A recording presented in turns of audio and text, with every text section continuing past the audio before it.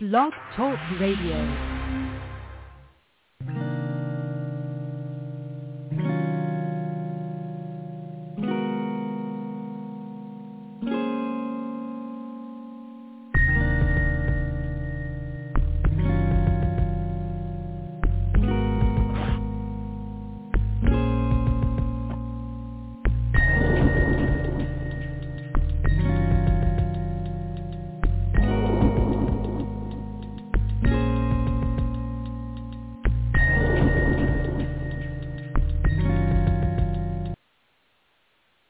Well, good evening, and welcome to another episode of A Sound Heart Radio. And we give God thanks every time He allows us to meet with you in this venue. And we give God thanks for this podcast, and we ask your prayers for this podcast that others and many others would come and be blessed through their teaching. And we're going to ask you to please share with your friends this podcast also. So we have a very, very important topic tonight that we're going to discuss. And before that, let us have a word of prayer, and then we'll begin our study. Father, in the name of Jesus, our Savior, we give you thanks for this opportunity. We ask to be guided by the Holy Spirit as we study who is the author of the Scriptures. We pray that there are no unconfessed sins in our lives, Lord, so that we can receive maximum benefit from your word. Indeed, the engrafted word is able to save our souls. So we just thank you in Jesus' name. Amen. So tonight's discussion is entitled, Are You Shattered by Guilt and Punitive Self-Judgement? Are you shattered by guilt and punitive self-judgment? God is powerful to save. Now, after many, many years of ministry, I've come to recognize the many faces of guilt. And basically, there are two types of guilt. Some say that there are three types of guilt, but first of all, I want to discuss what guilt is. Then we're going to go to the Word of God. Because there's a very powerful message through the Scriptures of the new gestalt, as it were, that has been brought in through the cross of Christ. And please understand that when we discuss the blood of Jesus, we recognize that his blood still has cleansing power. And his blood cleanses us out from all sin, past, present, and future. His blood cleanses us out from all sin. And the Scripture talks about sins incurring guilt or engendering guilt. And so that is very real. There are specific terms in the Greek New Testament, and there are specific terms in the Hebrew Old Testament about certain types of sin. And so, first of all, let me give you a definition of guilt. And this is a noun. So it is the fact of having committed a specified or implied offense or crime. Once again, the fact of having committed a specified or implied offense or crime. Now, the verb, and this is an informal definition, the verb means to make someone feel guilty, especially in order to induce he or she to do something. So that's the informal definition of guilt. So guilt is described as a self-conscious emotion that involves negative evaluations of the self, feelings, or distress and feelings of failure. Once again, guilt is described as a self-conscious emotion that involves negative evaluation of the self, feelings of distress, and feelings of failure. And someone has said that there is natural guilt. Natural guilt is a normal reaction and feeling of remorse over something we did or failed to do. And then there's toxic guilt. And this is a sense of not being a good person, feeling like a failure or that you let other people down. So we want to discuss tonight the idolatrous nature or the idolatrous guilt and punitive self-judgment that is ungodly and unbiblical. And what this does what this kind of guilt and punitive self-judgment does in the life of an individual, well, it creates incredible suffering. And the individual holds in her mind or his mind the reality of some deed that was done to another or others in the past. And so therefore the individual carries guilt about what was done. And so the individual cannot move on in life because he or she has been stopped. And so therefore they cannot progress in life because they are weighed down by sin.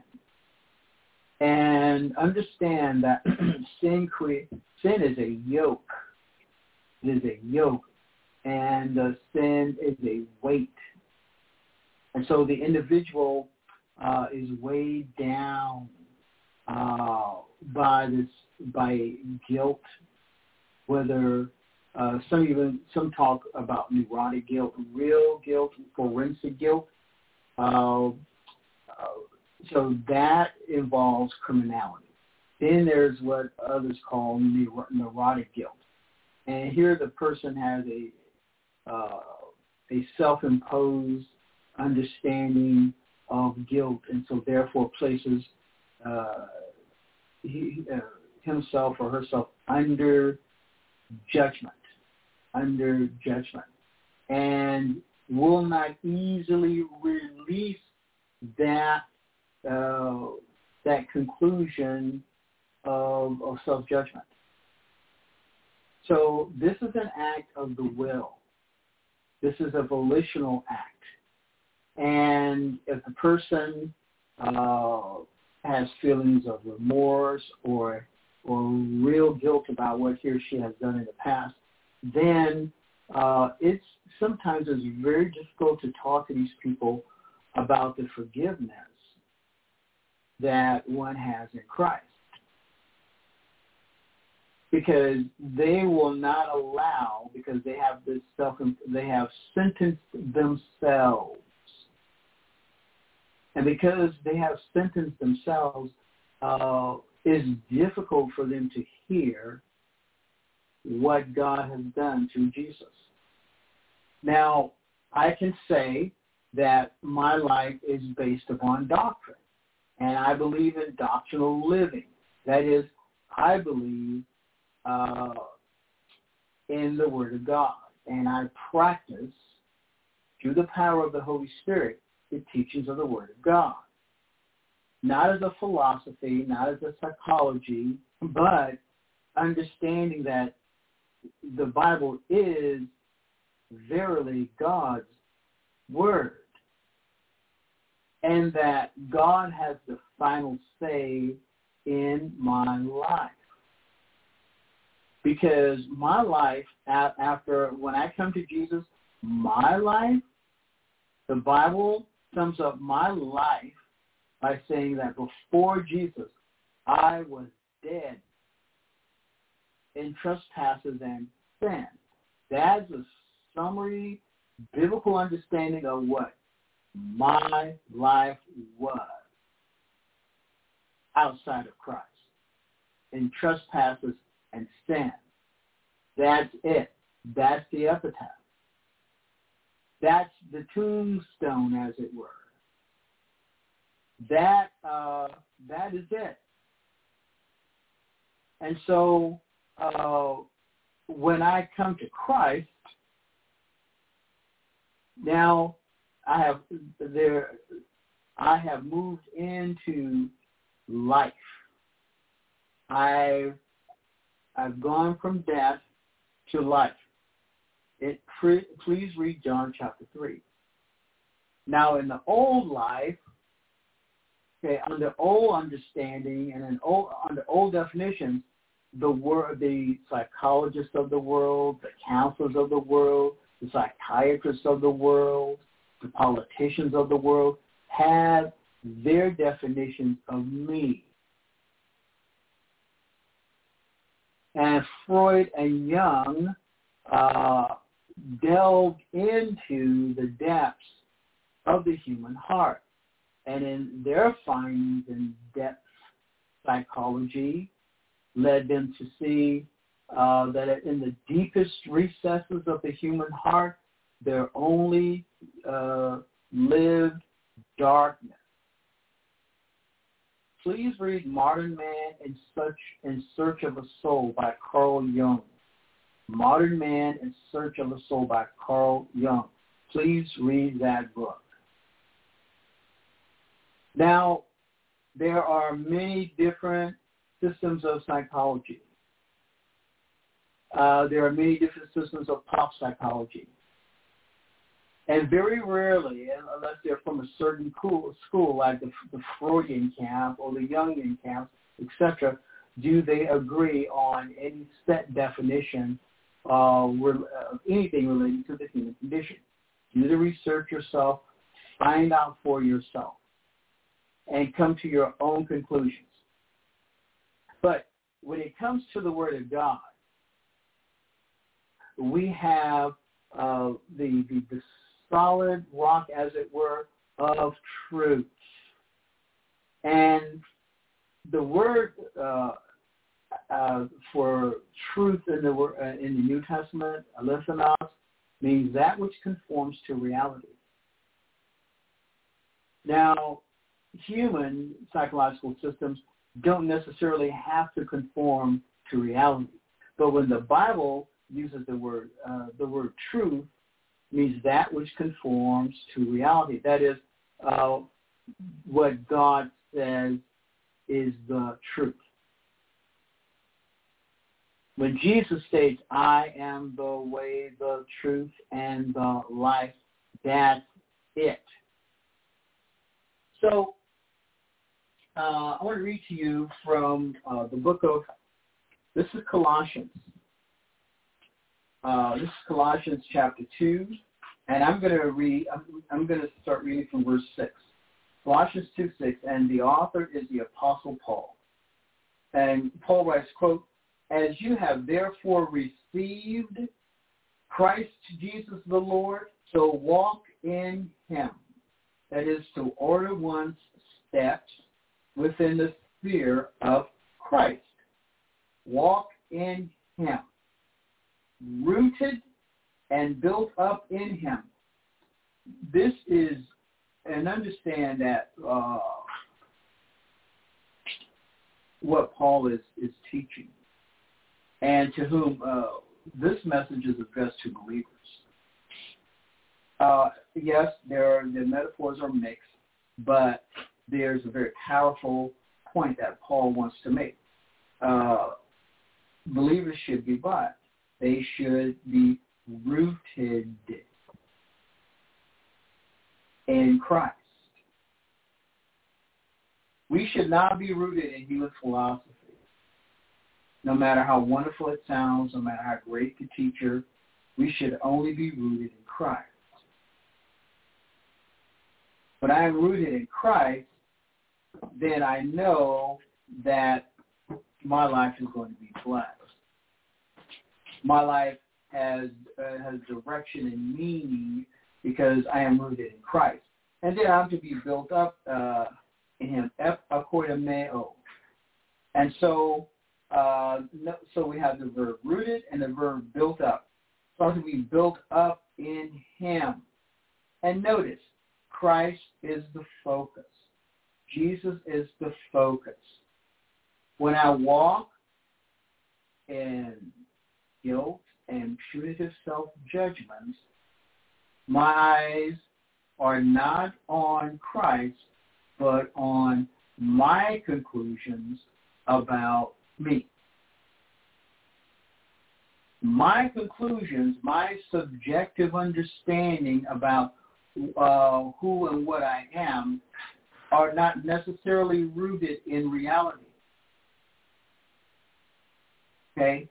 So when I walk in him, when I'm rooted and built up in him, and notice he goes on, and established in the faith as you have been taught, abounding in it with thanksgiving. This is the proper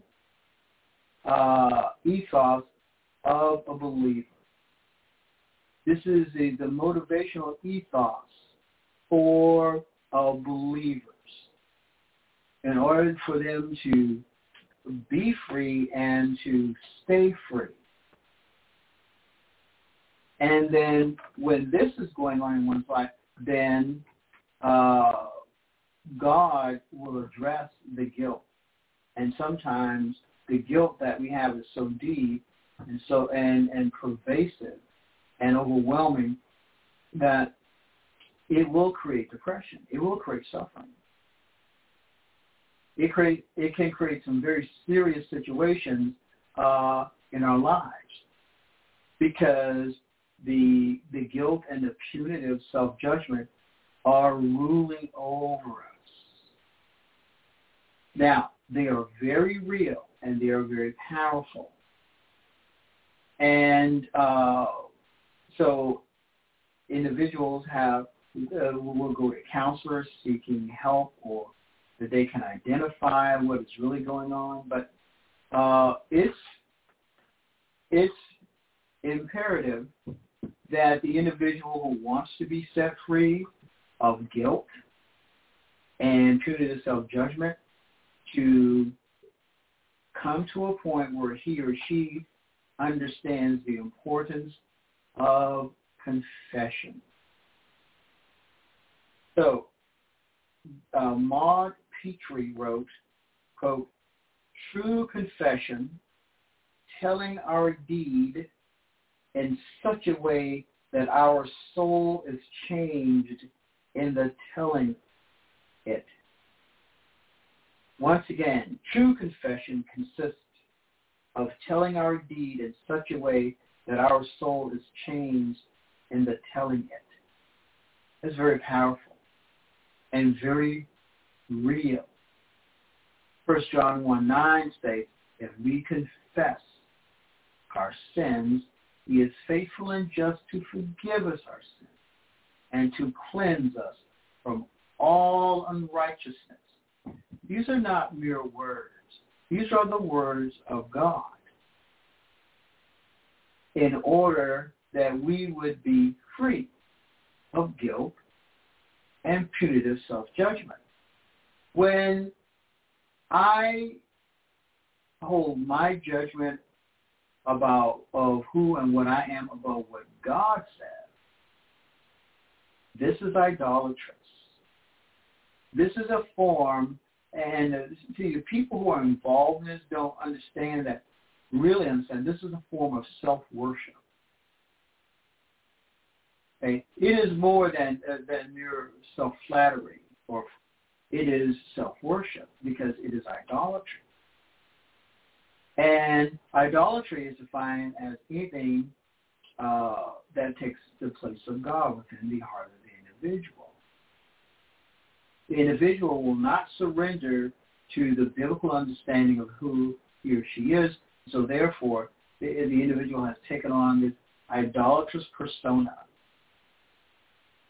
And it it suffocates, it ruins life.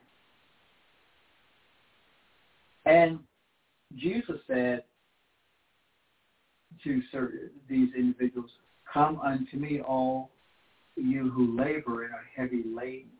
This kind of preoccupation with punitive self-judgment is a heavy burden. And the individual is not going to have a life that's full or a life that is fulfilling because of this extraordinary burden. Verse 8 of Colossians 2, "Beware lest anyone cheat you through philosophy and empty deceit." Beware lest anyone cheat you. See, you don't want to go to people who are only going to talk to you because you pay a fee or you pay, there's a co-payment involved. You may learn some clever things, some interesting things, and maybe some things that help you in a temporary manner. But these people understand that over time, the individual may get better on his or her own. What you don't want to do is become so burdened and rely on a person in this manner that you forget who God is in your life. Confession is vital, but if the individual has concluded that he or she is unworthy of forgiveness, then that's going to be it's going to be very difficult to help such an individual. So he goes on, "Beware lest anyone cheat you through philosophy and empty deceit, according to the tradition of men, according to the basic principles of the world, and not according to Christ." Everything about our lives has to be about Jesus. "For in him dwells all the fullness, the completeness of the Godhead bodily. And you are complete in him, who is the head of all principality and power." Verse 11, "In him you were also circumcised with the circumcision made without hand." That is, a turning to the Lord. "By putting off," and notice the verb, "by putting off the body of the sins of the flesh." See, this guilt and punitive self-judgment is what?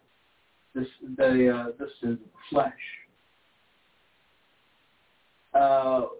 When the sins of the flesh are, understand how I'm using this, when the sins of the flesh are the controlling ethic of one's life, then the individual is going to be weighed down by this worldview.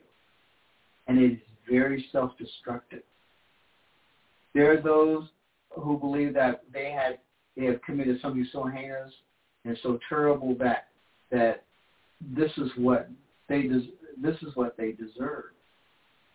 And I'm talking about believers who say, "Well, I know the Lord's my Savior, I believe in Jesus." But when one says one believes in Jesus, that belief should be dynamic and powerful. And that belief should be able to break the person loose from a destructive pattern of thinking. And this is what the Word of God will do if the person does what? Well, Paul says, look, here, by putting off the body of the sins of the flesh by the circumcision of Christ. 12, verse 12, chapter 2 of Colossians. Buried with him in baptism. Baptism is a story. Baptism is a narrative.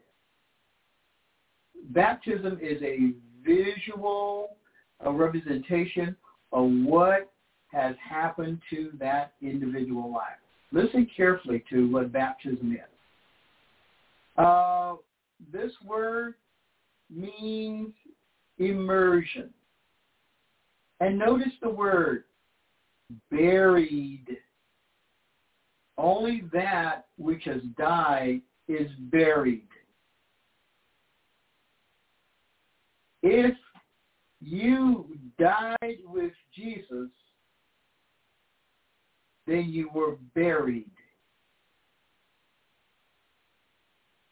Buried with him in baptism. So it is not mere sprinkling. It is what? The person goes down into the water. And the water is symbolic of the grave. This is a very powerful ritual. Baptism is an extraordinary ritual. Is an extraordinary representation of the new relationship that we have in Christ. Baptism should not, the physical act, yes, should be a one-time event, but baptism, as it were, should be present tense. And I'm saying this because you may have friends from the past who are energized by demons who will always remind you of your sin and what you did and what you did with them and what they witnessed and what they videotaped, what they recorded, what they heard you say, what they saw you do. And they will stay in your heart all this garbage and pollution about who you were, because the dead cannot see who you are. They can only talk about who you were and what you did, not what you are doing, because that reality, listen carefully, the reality of what you were is their understanding of you. The reality of what you are is not their current understanding of you, because they are still dead in trespasses and sin. It's amazing to me when I hear people wanting blind, dead sinners to see them in a different way or in a remarkable way, a way of which they're incapable of seeing. You want the eyes of the dead to see your new life. And it is not possible for them to do. And so, hence, you see the importance in the Bible of separation. Come out from among them and be you separate, saith the Lord. God's people went into the promised land. And what did they do? They did not drive out the enemy who symbolized the old way and the old life. They allowed the enemy to remain, because the Bible says that the enemy was determined to remain in the land. They were determined to stay.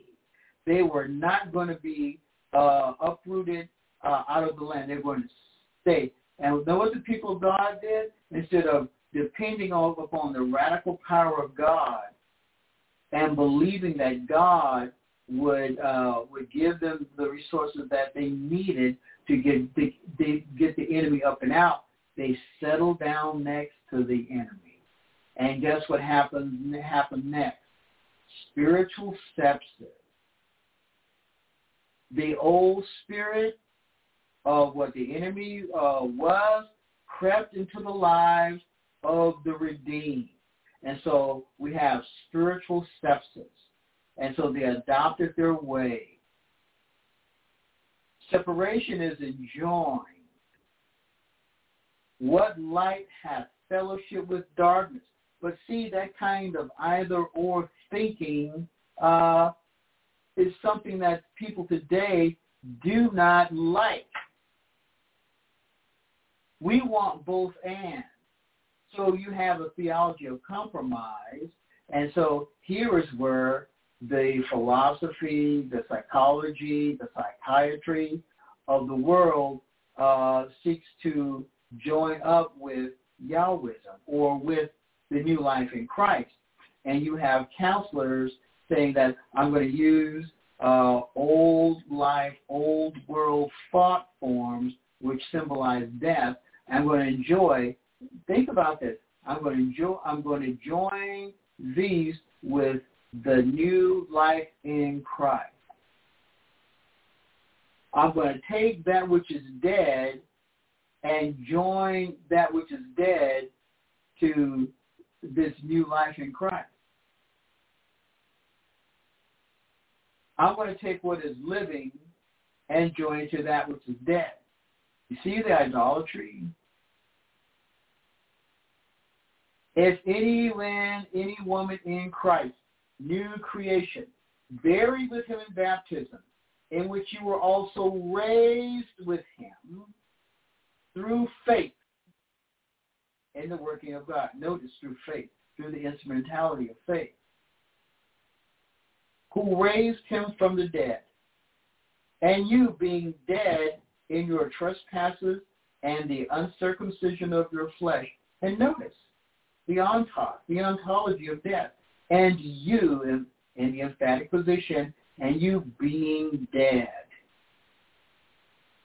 in your trespasses and the uncircumcision of your flesh, he has made alive together with him, having forgiven you all trespasses.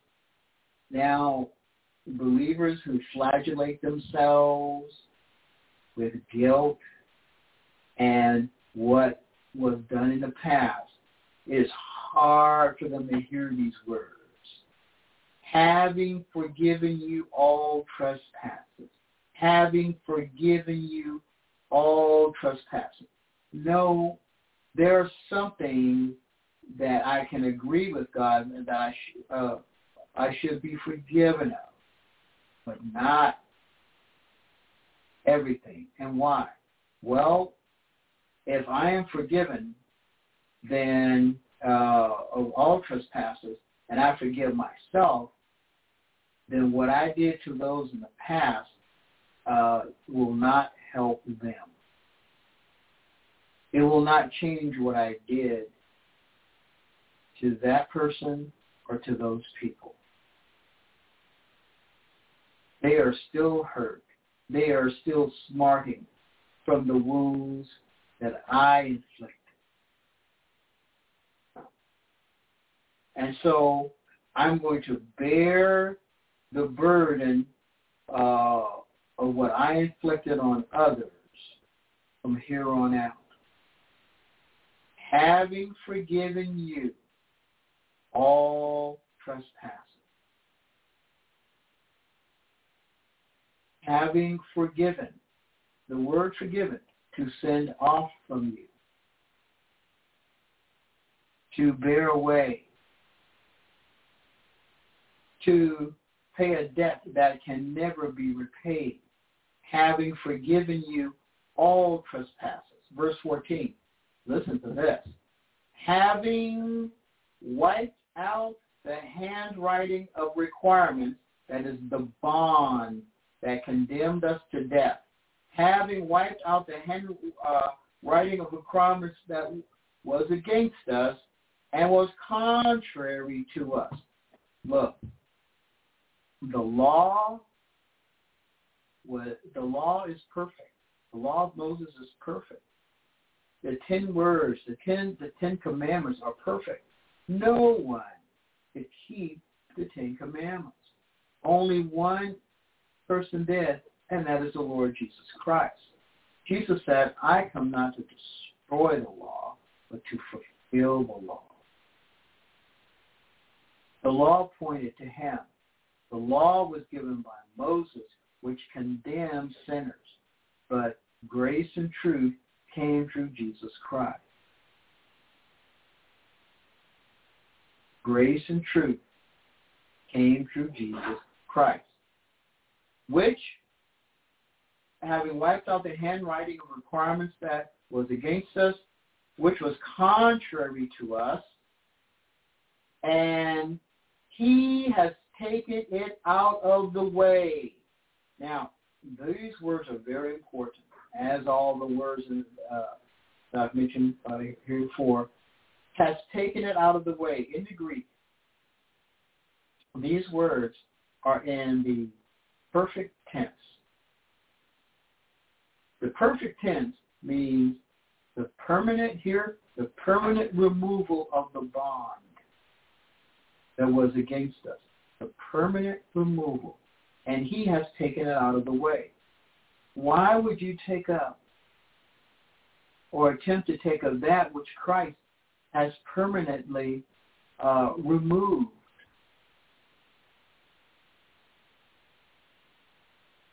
You see the deceit that's involved in idolatry? Idolatry is deceit. It is self-trickery.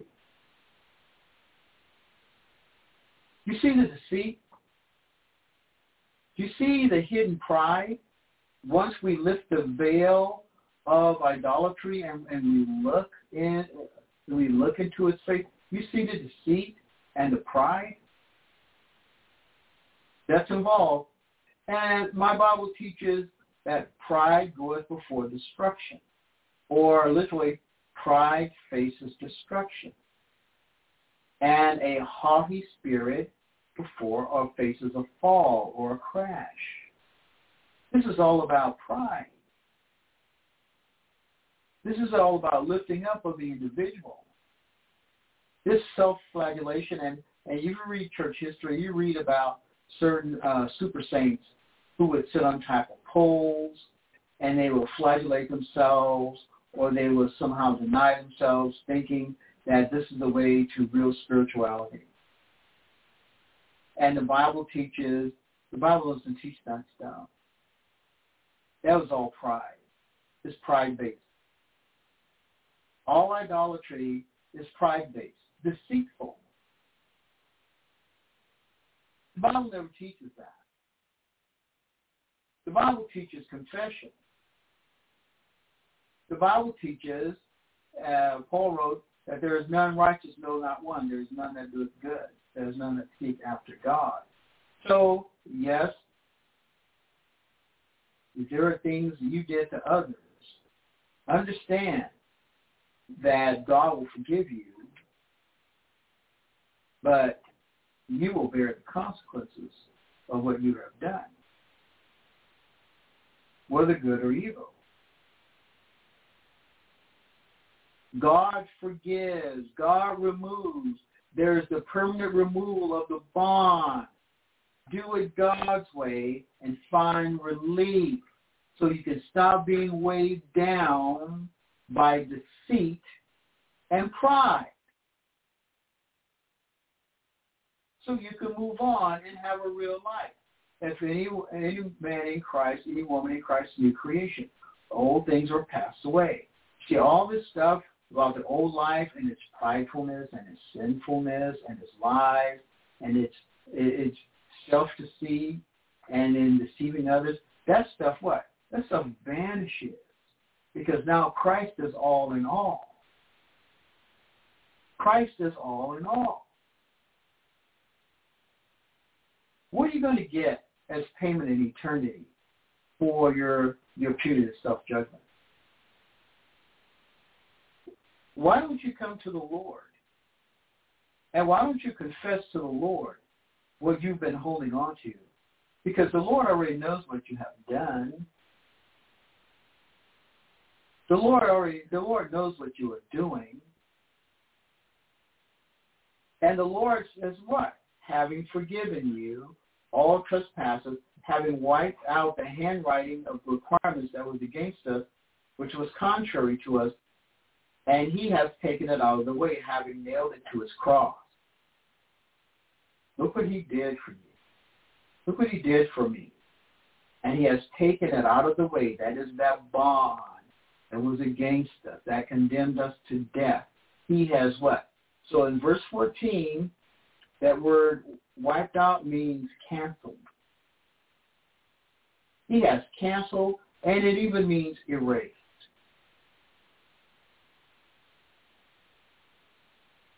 But I want to hold on to what I've done. I want to hold on to my sin. I want to hold on to my punitive self-judgment. Jesus has wiped away. He has canceled. He has erased what you've done. He has erased what I've done. We are now new creation in Christ. Read the book of Romans. It is not a psychological treatise. It's not a psychiatric paper. You won't find these words in any medical journals, although these journals would do well to use the Word of God when speaking with their patients. And the Word of God would set them free. And not the chemicals that they have people on. The chemicals and the pharmaceuticals mask symptoms. They are just given for symptom management, not to release, not to cure, not to heal, but to manage symptoms. The Word of God wants people permanently healed. The Word of God wants people permanently set free. This is why I stay with God. There's no other place to go. You're not going to find the kind of freedom that we have in Christ anywhere else. Well, money, sex, orgies, through trips, all this stuff that people do, entertainment. What's the other side like? What's the downside? Because there's the flip side. And the stuff will always come back at you.